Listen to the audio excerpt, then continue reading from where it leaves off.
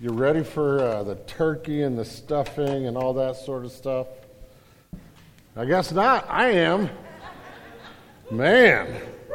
Everybody's like, I'm at church. We can't talk about that today. Don't forget that it is Thanksgiving. One of the things that has nothing to do with my sermon. It's just an admonition.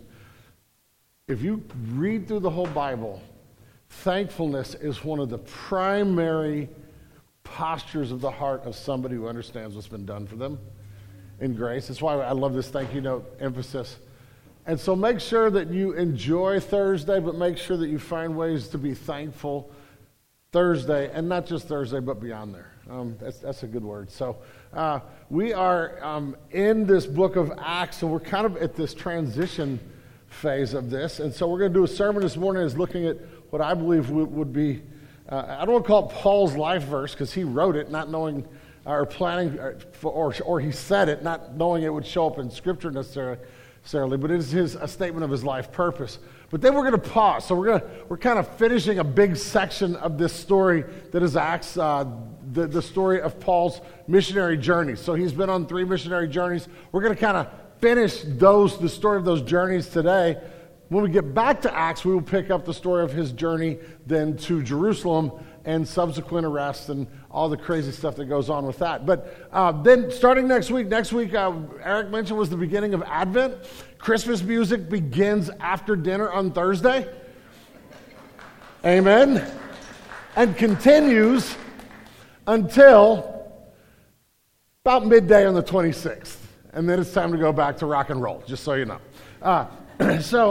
But excited about that. What we're going to do during the Christmas season is we're going to pause from Acts and we're going to run to Romans chapter 5. Romans chapter 5 is this great passage where the Apostle Paul, who we've been talking about all this time, actually writing to the church in Rome, and in one little 11-verse section, he pretty much tells us all the blessings that came because Jesus died on the cross and rose again. All the blessings that we have as believers. And we're going to look at the felt needs, the struggles and felt needs that people in our world have, the things that they long for, the longings of the human heart, the things that we wish for. And what we want to show is that during the holiday season, during the Advent season, we want to show you and your friends and your neighbors how Jesus actually answers the deepest longings of our heart and how we as Christians can actually experience those gifts, the gifts of hope, the gift of being loved and cared for, no matter what your story is, your background, the gift of joy to finding true and lasting happiness and joy in life,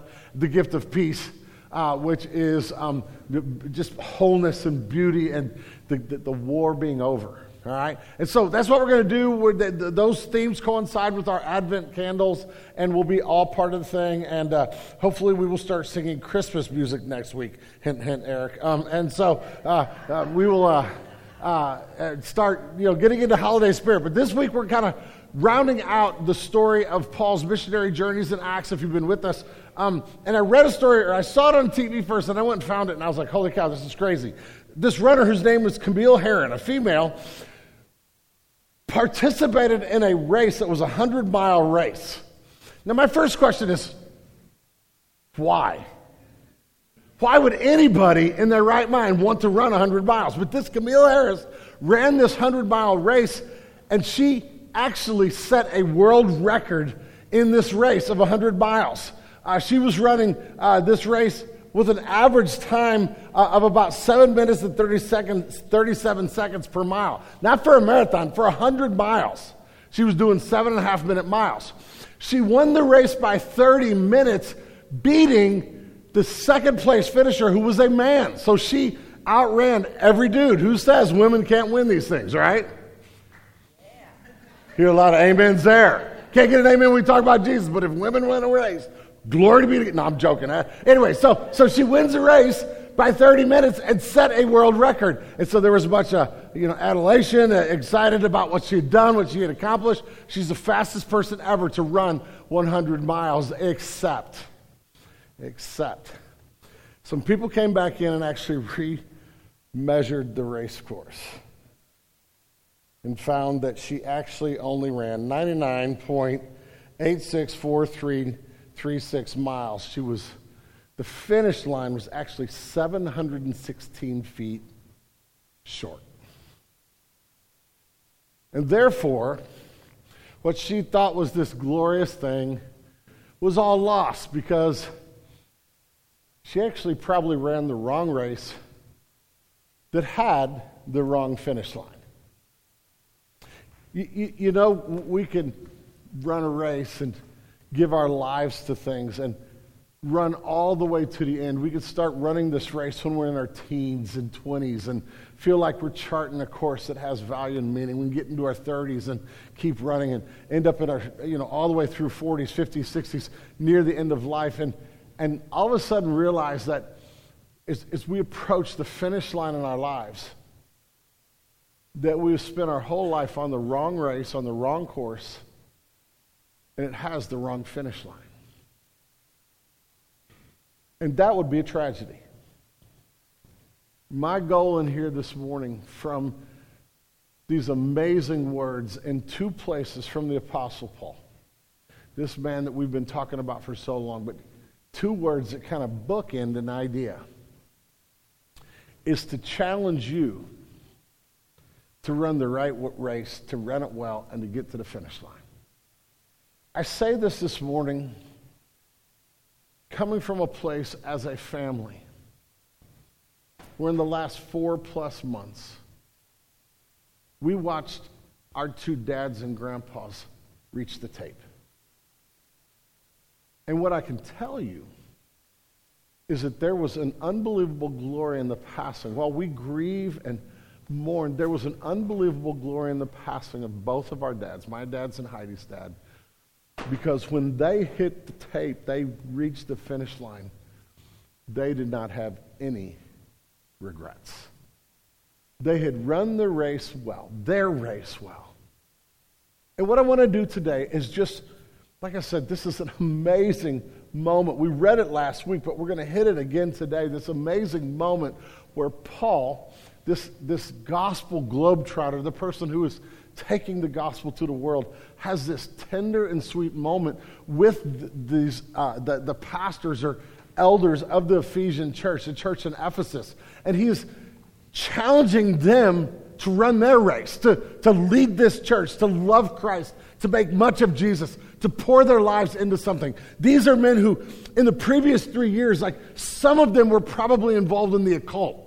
They were probably like involved in doing seances and witchcraft and magic arts, which was huge in this city. Most of them were probably worshipers of Artemis, the goddess of the city. But they had met Jesus because Paul had preached the gospel. And now these men have not only met Jesus, but they're walking as disciples. They're following Jesus. They're following Jesus to the point where not only are they disciples, they are now disciple makers. They are investing in the lives of others. They're continuing Paul's ministry. They're preaching Christ. They're loving the church. They're giving their lives for the cause. And these men are valuable to Paul's effort.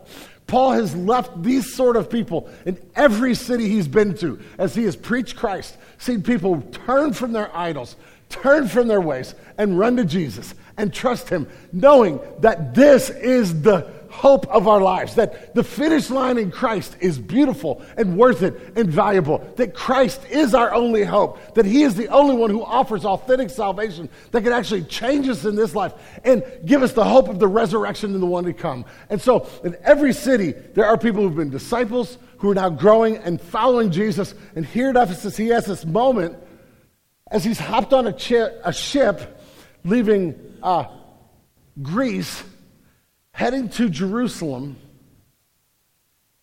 and he has had this moment to pause on this little bitty town of Miletus, which is right outside of Ephesus, to have a conversation, a final moment with these men.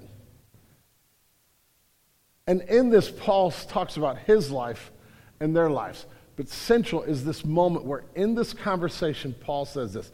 If you have a Bible, notice we've been having the Bible reading for you, but we just have two short passages this morning. One is from this text. In a few minutes, we'll get to another text in 2 Timothy. If you have a Bible, grab it. If you have an app or a phone, grab it and find Acts chapter 20. If you don't have a Bible, at the end of some of these rows, there are baskets. We would love for you to grab one of those Bibles, read along with us. We'll be on page 1030, and then we'll be flipping over to page 1099 and that Bible. If you don't have a Bible app on your phone yet, get one.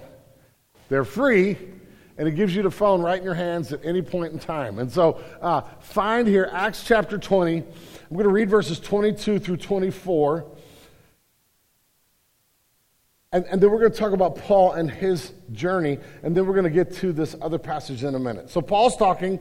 He's just said he's been faithful to testifying to both Jews and Greeks about the goodness and the grace of God. Verse 22. And now, behold, I am going to Jerusalem, constrained by the Spirit, not knowing what will happen to me there, except that the Holy Spirit testifies to me in every city that imprisonment and afflictions await me. But, pause there. Paul has been traveling, and everywhere he's gone, he's been getting in trouble. He's had a group of people harassing him. Often it's been Jewish people who have come at Paul because he, as a Jewish person, has turned to Christ as a Messiah and now is this missionary that is convincing people all over the world to do this. But he's also causing Jews to be friends with Gentiles in the church, and that's just a shame from their point of view. And so they are persecuting him, but he's also now starting to get persecution from people who are in the Greco-Roman world because he is also causing people to leave the gods of the Greece and Roman pantheon of gods and come follow Jesus. And they're not going to live with one foot in idolatry and one foot in church. They're going to love Christ with all their life, and it's actually affecting the way they live, which in the city of Ephesus affected the economics of the city. Everywhere he's going, Paul's in trouble. But he has heard the Spirit of the Lord say to him, I want you to go to Jerusalem. Now, we were told earlier why. He is delivering an offering. This church in Jerusalem is under a significant amount of suffering. First of all, because that church, is the city of Jerusalem, the region around it, was experiencing a famine. But on top of this, Jewish people in Jerusalem who'd become followers of Jesus actually were being marginalized and cast out of society. So they're in a place that's suffering already, and that suffering is compounded because they've trusted in Jesus. And now Paul has been going from city to city to city collecting offerings from all these other churches that are 1,000 miles away from Israel, a long way from Jerusalem. These other churches have no relationship, but these churches have been uber generous to give for their brothers and sisters of Christ whom they don't know. Now, Paul has this offering. Now, it would have been easy at this point for Paul to hear, hey, you're in trouble, you're going to get harassed, you're going to get imprisoned, you're like to hear these words from the Spirit. And we're going to find out when we come back to Acts that literally there are prophets, like Old Testament type prophets who point at Paul and go, this is what's going to happen. It's not going to end well. But Paul is hearing this. Meanwhile, so it would have been easy for him to say, all right, I'm going to give all this money to these 6 guys. Nobody knows them. They can show up. They can find James, who's the pastor of the church, the kind of the lead elder of the church in Jerusalem. They can hand that money off, slip out of town. Nobody will know it. It would have been really easy for Paul to do that. But the Holy Spirit of God has told Paul that he wants Paul to deliver the funds. And now Paul is saying, the Spirit has bound me to this, yet the Holy Spirit has also said at every juncture that everywhere I go, there's going to be imprisonment and harassment and beatings, and it's not going to be an easy life, and I don't know what's going to happen to me. He does later even look at the Ephesian elders and say, I do know this, I'll never see you guys again. It's a painful but tender moment. But I don't know what's going to happen to me. But, verse 24. I do not account my life of any value, nor as precious to myself, if only I may finish my course and the ministry that I received from the Lord Jesus to testify to the gospel of the grace of God. I believe that if Paul ever gave a life purpose statement, this is it. This beautiful text is also, for a lot of people, has become like a life verse for them. And it's a really good one.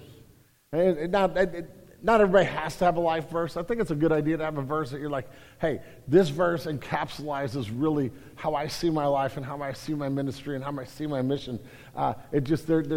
Most of us should be able to find a passage that just really makes sense to us. But for Paul, here's what he says. Listen, I don't think my life is that important. But what is important is that I finish the course. I complete my ministry. And the term finish the course here is an interesting phrase. As you read it in the ESV, you may not pick up on this, but it's actually a phrase that very much connects the Christian life to athletics, which means, woohoo, we're going to talk about sports this morning.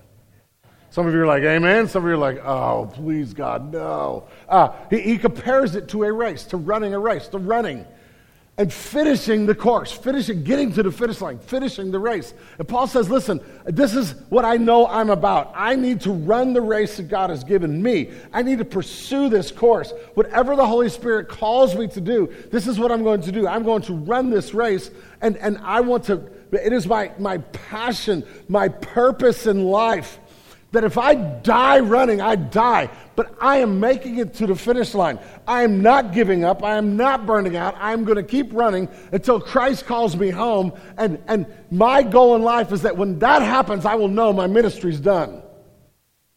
That I have finished that course. And that in this I am to testify of the gospel of the grace of God. Now, what happens here is Paul says, I'm just going to run. I'm going to keep running. I'm going to keep moving. What Paul says here, what he communicates then to these Ephesian elders is this, that I'm going to keep running until I hit the end. Paul leaves here. He goes to Jerusalem, and I'm giving you a preview of what's going to happen for the rest of the story of Acts. When he gets to Jerusalem, he gets arrested by the Romans because he was getting beat up by the Jewish people in the temple. He gets arrested by the Romans, and then the Romans beat him up to find out why he was getting beat up. They literally take him in after getting beat up by the Jews. They take him in a room and start beating him so that he will tell them why those guys were beating him up.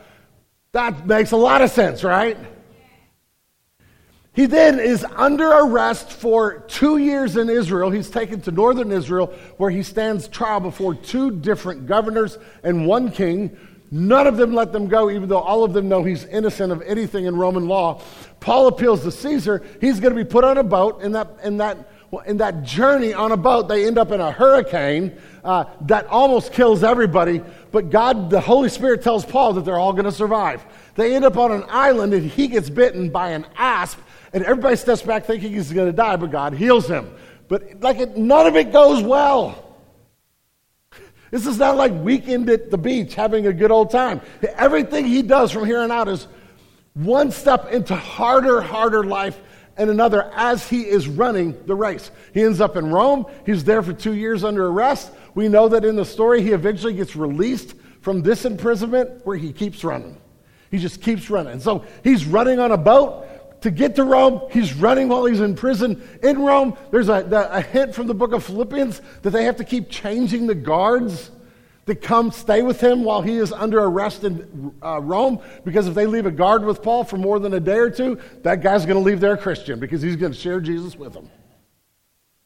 He then leaves Rome. He actually doesn't die in this account, and Paul keeps going. He goes to Crete. He may go to Spain. He preaches the gospel everywhere. He just keeps running. You just hear him, run, Forrest, run, Forrest, run. He just keeps going, keeps preaching, keeps saying my life doesn't matter. What's most important to me is to finish the course, to get to the finish line. He just keeps running. Eventually, his running gets him in trouble with the Roman government again. He gets arrested later in life. And from here, he does not give up, but he knows.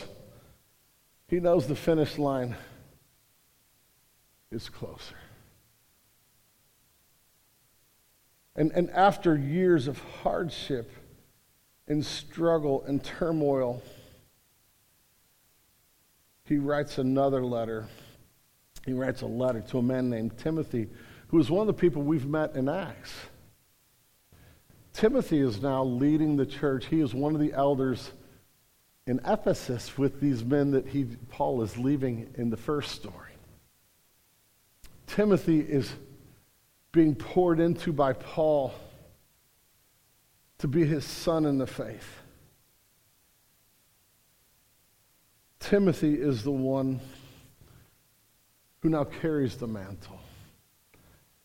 And Paul writes 2 letters to him that are in our New Testament. We call them 1st and 2nd Timothy, that if you want to summarize it, it is Paul looking at Timothy and going, son, Run. Don't give up. I see sometimes that your ministry is growing cold. You are gifted. The Spirit has filled you. Don't stop running. Don't stop preaching. Don't stop your course. But then he gets to the end of 2 Timothy. Paul, now taking the statement he said in Acts, is writing himself. And if you have a Bible, flip over to 2 Timothy chapter 4 and hear what are among the last words, because he's going to say these words, and then after these words, he's going to give a final salutation, and he is going to sign off. And these are the last words that Paul will ever put on paper that we have recorded from his pen. Listen to what he says. Verse 6, chapter 4. I have already been poured out as a drink offering. The time for my departure has come. You see, he's there. This picture of a drink offering is an offering in the Old Testament, a Thanksgiving offering where they would take a cup of wine and in thanks pour it out right before the altar, giving thanks to God who has given them so much. He's like, the pouring out of the offering is my life. Nero is waiting. He has issued a judgment. I don't know what the day is, but my blood is going to be spilled as an offering, my life as an offering for my God who has saved me. I have fought the good fight. I have finished the race. That right there you just read, it's the same phrase in the Greek as Acts 20:24. But the first time he says, I want to get there. Now Paul is saying, I've reached the tape. I've finished the race. I've kept the faith. Therefore, henceforth, there is laid up for me a crown of righteousness, which the Lord, the righteous judge, will award to me on that day. And not only to me, but also for all who loved his appearing. What a great bookend. First, Paul says, I want to reach the finish line. And now Paul has run for years after that and years before that, just being faithful of running the race God has set before him. And now at the end of his life, he says, I've finished the race. I've made it. If you're here today and you're a follower of Jesus Christ, if you're a disciple, I love you. That's the goal. That's the goal. Now you may say, but wait a minute. Paul's like the Usain Bolt of the gospel life. I mean, does this mean I have to leave everything and go be a missionary? Maybe, but not necessarily. Remember that the people he's talking to in Ephesus are going to spend the rest of their life in Ephesus, discipling other people in Ephesus who are going to be part of a church there. We don't have Paul's race. But the goal is to run the one that I have with the same aim and the same purpose and the same passion that Paul has it. To not get to the end of the finish line and think I've crossed it and realize I ran the wrong race, I got to the wrong finish line, what I've done has not made sense. And what Paul is trying to say is the way for us to find worth and meaning and joy and hope in our life is to run this race, the race God has for you. Yet that race has some similarities, some things that are the same, whether it's Paul or whether it's you or me or whether it's some missionary who's gone to Africa, that we have the same basic aim and goal. And that aim and goal is really simple. Our lives are here to make much of Jesus. That's the race. To make much of Jesus with our lives. Like, my life is not of that important. What's important is that my life is about making much of Christ. When I do that, when my life has that aim, then when I reach the finish line, I can pass into eternity knowing it was worth it. Listen, you could be that and be a missionary, or a farmer, or a school teacher, or a banker, or a housewife. But what is that race? And I think that race is running the course the Lord has set before you, and it's kind of like there's two legs running. By the way, me giving a running metaphor, I hate running.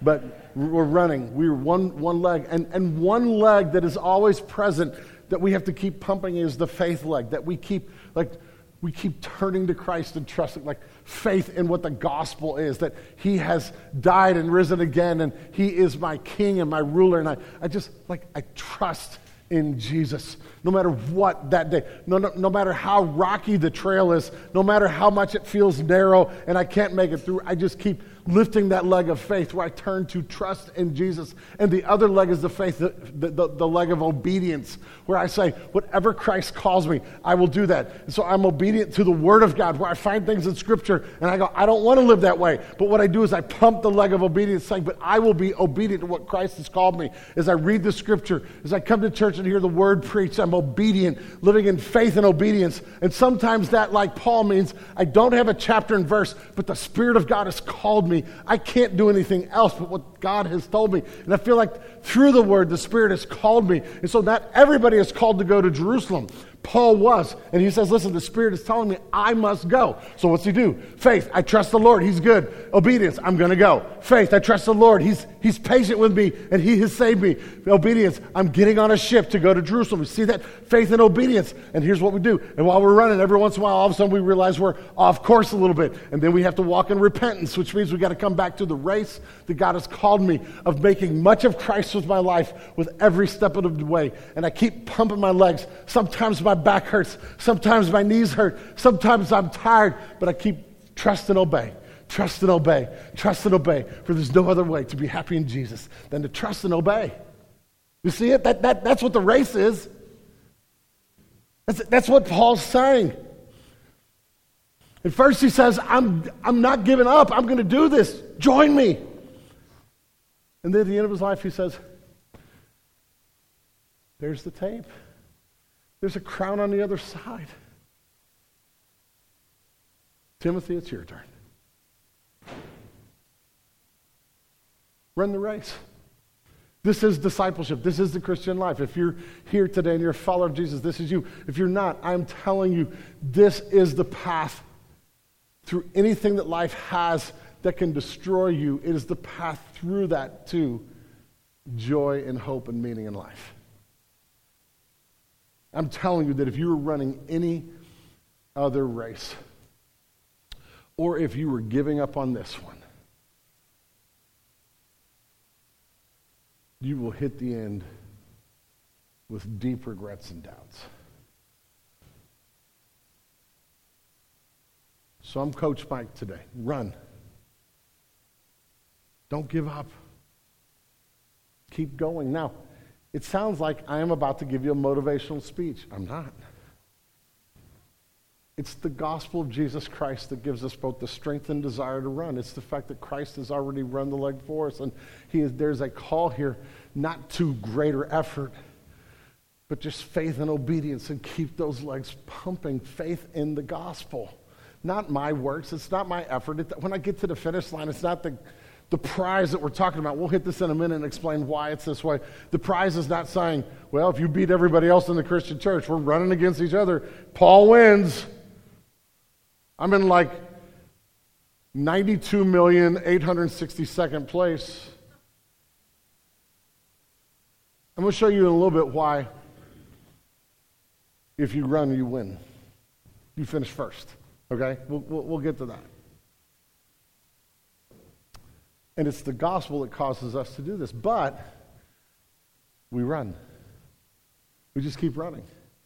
And from these texts and one other that I will pull in here for a few minutes. I want to talk to you about just a little bit about what it looks like for us to run. What are some keys to running well? My goal here is to challenge you to keep running. Let's run tomorrow and then the next day, because really it's a day by day. Paul is not saying, I'm running to the finish line. He's saying my goal is to make it there. The way I make it there is I run tomorrow morning. And I run through whatever is in front of me that day with trust, faith, and obedience. Faith in Christ, obedience to what he's called me to do. And then I run Tuesday. And then I run to the dinner table on Thursday and I eat a little turkey, but I make sure I'm thankful for it, right? And whatever the day has for you, we just keep running. And so some keys to understanding this and running well, your race. And the first is just run your race. Now, I've already alluded to this. Run your race. You're not Paul. Don't try to be Paul. This is not saying you must live your life like Paul. None of us are probably going to have a trek to Jerusalem. We had a few people in our church who had a trek last week to Jerusalem, but that's over. We're moving on, okay? Now it's time, some, by the way, we had a couple families who went to Israel this last week. For those of you who don't know what I'm talking about, there you go. But now we're running. And tomorrow has a challenge for you. You're not Paul. You're not comparing yourself to Paul. You're not trying to be Paul. In fact, when Paul's writing here, next to him is Dr. Luke. Dr. Luke is not going to pastor. Dr. Luke is not going to lead a church. Dr. Luke, though, is a physician who cares for Paul on the journey. Dr. Luke is also somebody who is an unbelievable writer. And the way the Lord's going to have him run his race is that part of what he's going to do is he's going to record the life of Jesus, and he's going to go find every eyewitness he can find and write and record the life of Jesus. And then he's going to tell us about the missionary efforts of the church in the first century. And we now have the Gospel of Luke and the book of Acts because Dr. Luke ran his race. His gifts, his ability. He's not Paul. He's just a doctor who has pretty good writing skills. And the Spirit uses him to do this. We have the Ephesian elders are here. You don't know anything about them. They are part of this cloud of witnesses that this guy named Count Zinzendorf, who lived in Europe in the 1700s, said, here's the goal for most of us. The goal for most of us is to preach Christ, die, and be forgotten. Yet, that act of preaching Christ leaves a trail of people who believe. They'll never know your name, but there is an eternity where those people, there will be a chain of events from those people to the next people to the next people because Christ has used you. And the Ephesian elders, we don't know anything about them. Later, Timothy comes back with this group of men. We don't know their names. We don't know anything about their life situation, but we know that God has called them to run the race. And here, Paul is saying, run your race. Run your place. It is not a call to rugged individualism. I'm not saying find your race and pursue it. That sounds like Disney. What the gospel says is run to Jesus and what he's called you to do. Yet we run. And I love this passage from Hebrews chapter 12, verse 1. He says, therefore, Hebrews 12:1 says, therefore, since we're surrounded by so great a cloud of witnesses, those are the people who ran the race before us. Let us also lay aside every weight and the sin which clings so closely, and let us run with endurance the race that is set before us.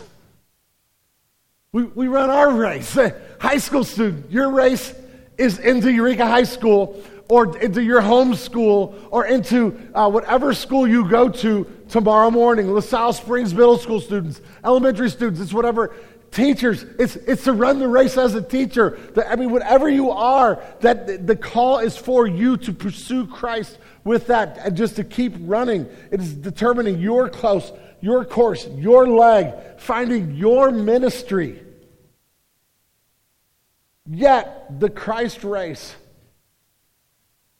has this in common, that when Paul says that he desires to run, to finish the course, to complete his ministry, to testify about the grace of God. That's us. You don't have to stand on this stage to make your life about making sure everybody knows that the good gifts of God's grace are what make you the person you are today. You don't have to stand on the stage to magnify Christ in your singing on Sunday morning, and to make much of Jesus in the moments you have during the week, to develop intentional friendships where you seek to share a word of Christ to them, to encourage people around you because Christ has encouraged you, to show kindness and love people, to care for the poor and be involved in issues of justice. Like you don't have to be Paul, you don't have to be Mike to run your race. But you read the scriptures and listen to the voice of the Spirit and then do whatever the Lord calls you to do in the context of that. Not everyone's Paul, but everyone is called to this race, and that race is making much of the grace of God. And so run your race. What's keeping you from running your race today? Which leads to my second point that I want to share with you, is that we need to shed the weight. Now, I got to be honest, a running metaphor stinks for me. Because I'm up here talking about shedding the weight, and I'm not doing a very good job of that, and I hate running. I've always hated running. I was, at one point in time, I used to be an athlete, just so you know, okay? I like the athletic metaphors, grew up in a coach's home. I played high school and college baseball and basketball. I actually played college basketball for a year, baseball for 4 years. And everywhere we went, you had to run. It was part of the thing. It was just the way they did this. And so, but then I joined Jerry Seinfeld, where I just put my foot down and said, I choose not to run. I like bicycles, I like ellipticals, but running is awful. Running for this body now means if I run from here to the back of the gym, I am keeled over, about passed out, my back hurts, my legs hurt. I don't like running. I choose not to run. For some of us in the Christian life, when this idea is set before us, that's what we're doing. We're saying, I choose not to run. I'm okay with a Christianity that will give me all the benefits. But the call to running, to something that's hard, that pursuing Christ with all that I am, I got way too many other things to do. And in Hebrews it says, listen, we need to lay aside the sin that clings, every encumbrance, every weight, and the sin that clings so closely, that there are things that we need to lay aside so that we are running our race well. John Owen, Puritan pastor, said this: we need to be killing sin or it will be killing you. He's right. So what is the sin that is causing you to run the wrong direction, that is causing you to give up, that is causing you to sit on the sidelines and be content with that rather than giving your life to something that is way better than anything that this sin has to offer? What is the sin that is holding you back, that is keeping you from running? But he also talks about the other things, and it's not always sin. It's just anything that holds me down. The longer we go in Olympics and running, they're finding more and more about the aerodynamics of the what people would wear when they're running. The ancient world figured this out, because you know how they ran in the ancient world. They ran naked. That would be a fun event to go see. Not. But they would get rid of anything that might slow them down.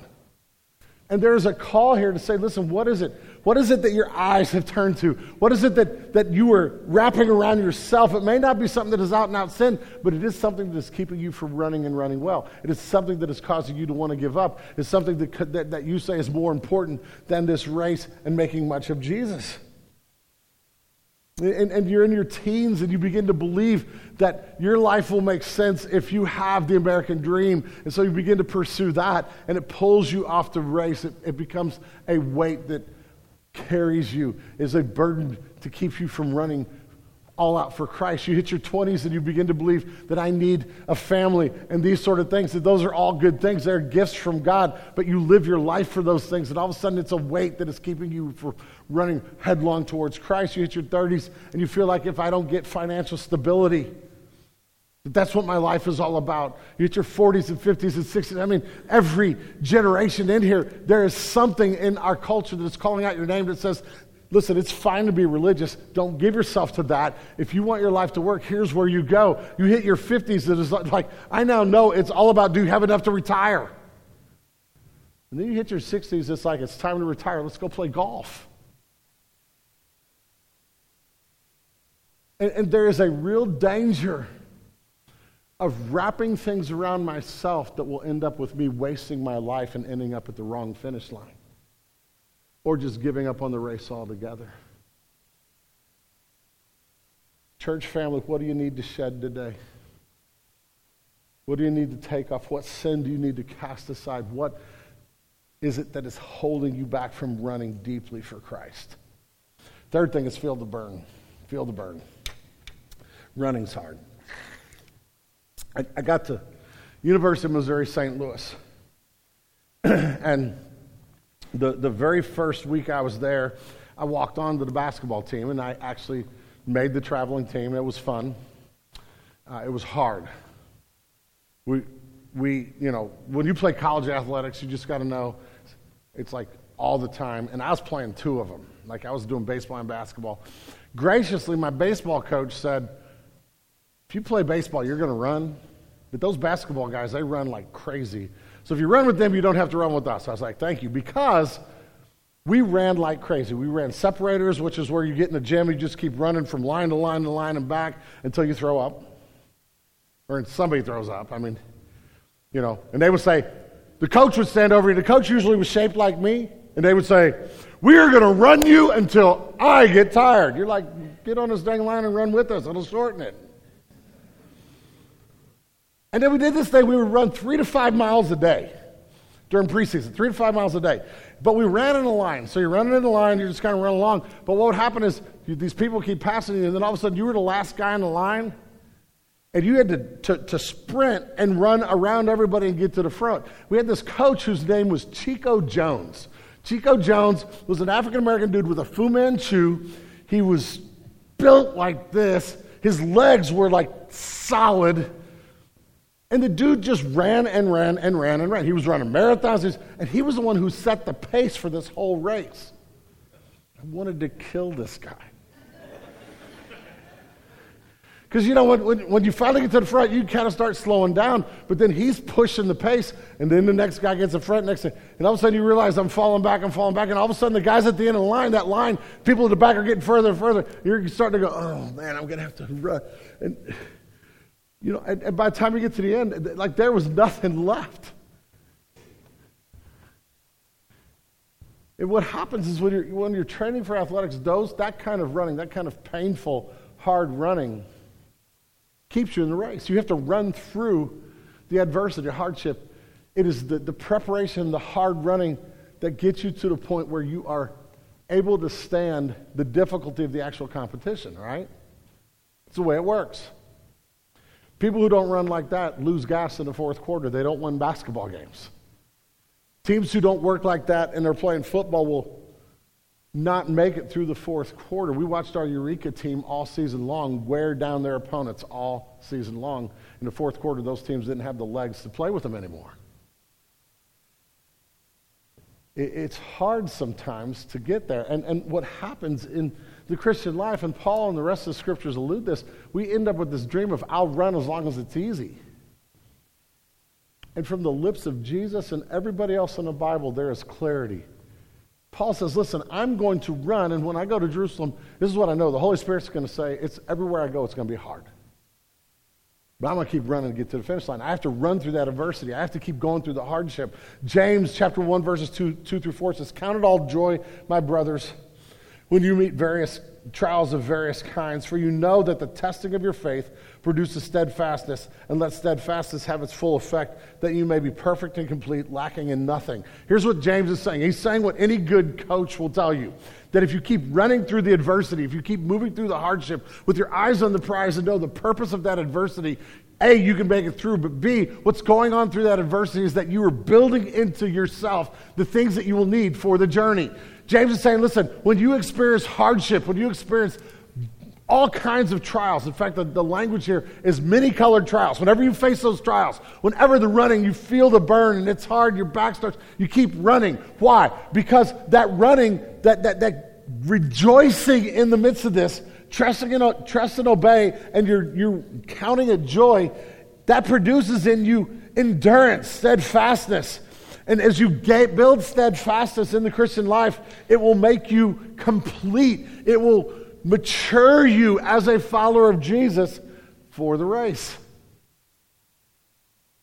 We're going to go through hardships. If you follow Christ, there will be natural hardships that are just part of living life in this world, and there will be the hardship of knowing that as we pursue Christ, Jesus said, if you want to follow me, you will be persecuted. Peter says, anyone who desires to live a godly life will encounter some level of persecution. We're in America. It doesn't feel like it's much. It feels like it's coming, though. And we run. We just keep running. Through the hardship, whatever you're going through, whatever trial, whatever struggle, listen, you have the promise of Christ and the gift of the Spirit. Don't give up. When you feel depression and heartache sinking in, keep praising. Keep running. And oh, by the way, don't run alone. Your church family is running with you. And sometimes you need a running buddy, right? But you keep going. And the last thing is we need to have our eyes on the tape. If you want to run the race, you want to make it to the finish line, you gotta have your eyes on the tape. You've got to know where that finish line is. We don't know when it will happen. We know what it is. We know that it means that at some point in time we will take our last breath here, and to be absent from the body is to be present with the Lord. That reaching that finish line. Now, Paul was given a glimpse. He says, I've finished the race. I've run my course. I've kept the faith. But he said, I know that there is laid up for me a crown of life. In the 1950s, 1954, there was a race that they called the Miracle Mile between a guy named Roger Bannister and a guy named John Landy. At that point in time, they were the two greatest mile runners in the world. And Roger Bannister earlier that year was the first one ever to run a mile in under 4 minutes. So he held the world record, but they had raced several times, and one would win and the other would win, and they were all like right at 4 minutes. And so they ran at a British Games event in 1954 in Vancouver, and the race got built up as this match between these two giants of this running. And so they ran this race, and this mile race. Landy's way of racing was to get out in front and just run, and if you're going to win, you're going to have to catch me. Bannister was more the patient, run with it, run at a pace, and then had this incredible kick. And so what happens is Landy got way out in front. There were a couple guys who ran with him. Bannister fell back like 15, 20 yards at some point in time in this 4-lap race. But during the last lap, lap, Bannister starts catching up to him. And as he's running, and what happened was during the last several yards of the race, Landy, who every coach will tell you, you don't look back. You keep your eyes on the tape, and you just keep running as hard as you can to get to the tape. Because if you look back, it's going to slow you down, it's going to cause problems, and you're going to lose rhythm and all this. You keep your eyes on the tape. Bannister, with a few feet left, felt the presence of Bannister, believing he was going to try to beat him in the last leg. But he thought he was going to run by him on the inside. And he turned this way to try to figure out where he was, and as he turned this way, Roger Bannister went by him on this side. And Roger Bannister on that race set the world record. So did John Landy. At that point in time, they were the two fastest mile runs in history, but Roger Bannister won the race, and he won because John Landy took his eyes off the goal and looked at something else. There is now a statue in Vancouver of that moment. It is eternally set in granite of the moment that John Landy looked back. The goal is to keep our eyes on Christ, fixing our eyes on Jesus, running towards Him. The prize of knowing that whatever death holds us, wherever we make it, Christ will be sufficient. He will be there waiting for us. He will be good. The righteous judge will be there for us, right? And we fix our eyes on Jesus, and we just keep running. We just keep going. We keep getting there. And Paul is running. He says, there's a crown of life. I want you to think about this. The Apostle Paul was beheaded, which means at that moment, he met the applause of heaven, and the glory of Jesus, because Nero took his life. And in that moment, listen to me, this is what the gospel does. In that moment, the people that Paul martyred, the people that he had killed as a younger man, the people when he hated, stood and cheered him into glory. That's the way the gospel works. And so we run, like, a lot of us are younger. I mean, that journey, it feels like it's a long way off, but we keep our eyes on the prize. We run to Christ. We make much of him. Our lives are about him. And so what Paul says here is, I know that this crown of righteousness is awaiting me, but not just me. For all who loved Jesus appearing. That crown's awaiting you.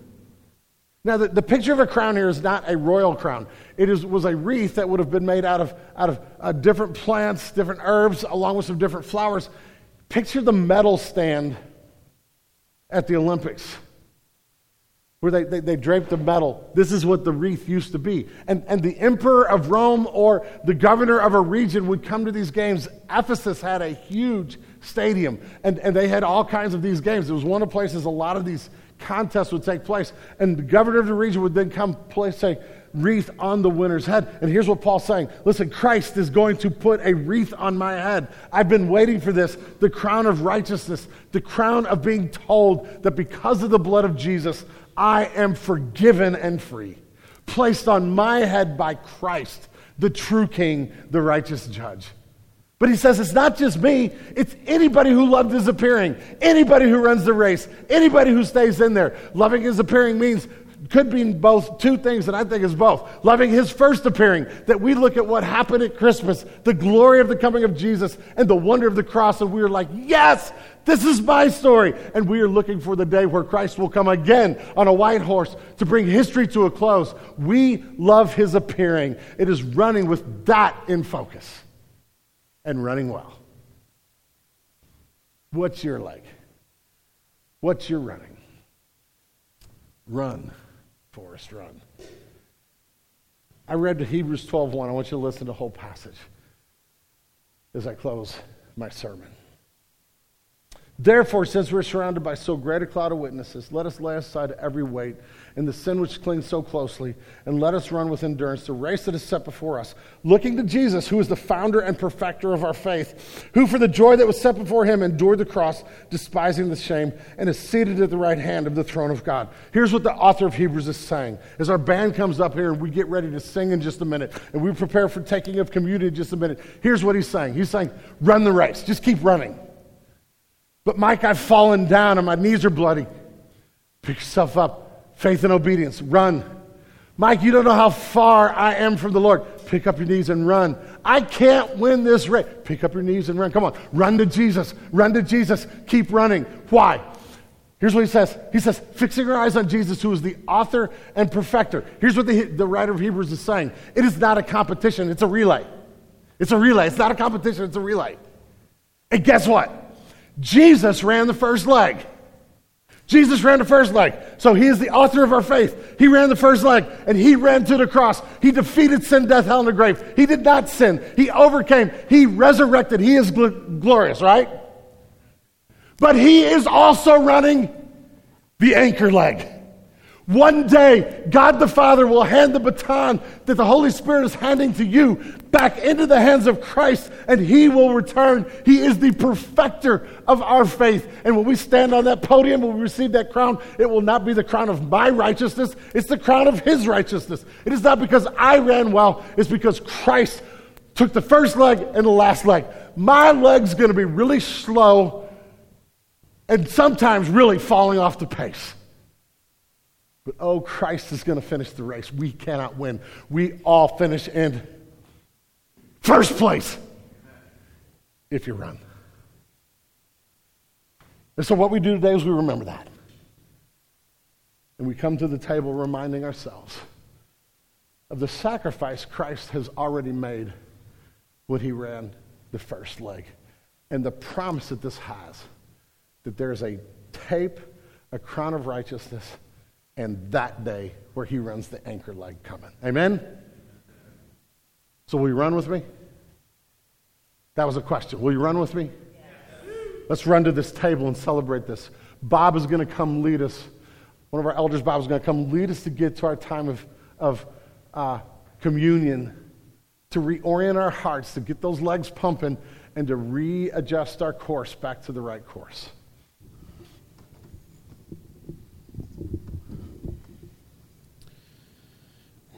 We come to the time in our service to respond to our service.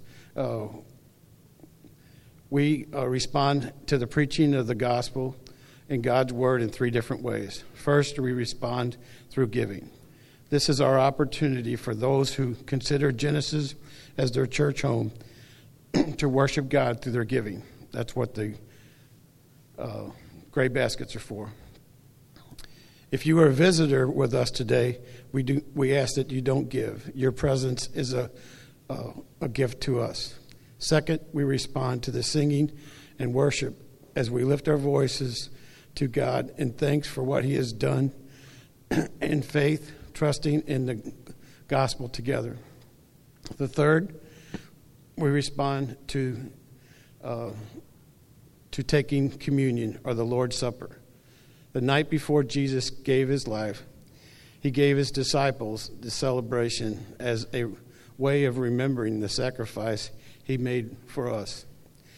If you are a follower of Jesus in a right relationship with God and have repented of your sins and trust in Jesus as Lord and Savior and have been baptized, and if you are in the right relationship with your fellow believers, you are welcome to take communion. If you are not a follower of Jesus, we want to encourage you to use this moment to think on Christ and even place your faith in Jesus for the first time. At the end of our service, we will have people over here to the right, my right, your left, to answer any questions you might have and to pray with you.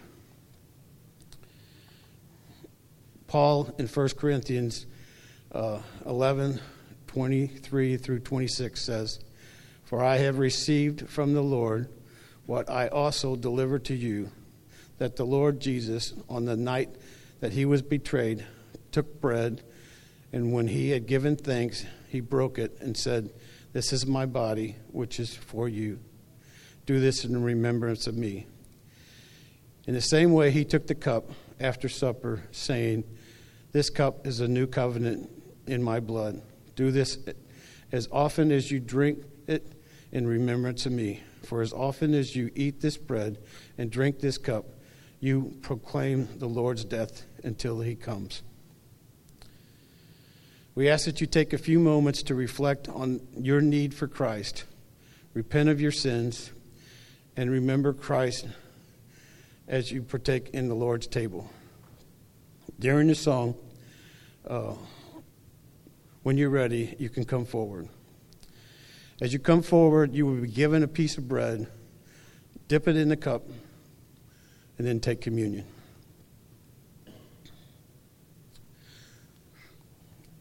Let me pray. God, thank you for this time of remembrance of your Son, Jesus. Remembering the sacrifice that Jesus endured on the cross. In Jesus' name we pray. Amen.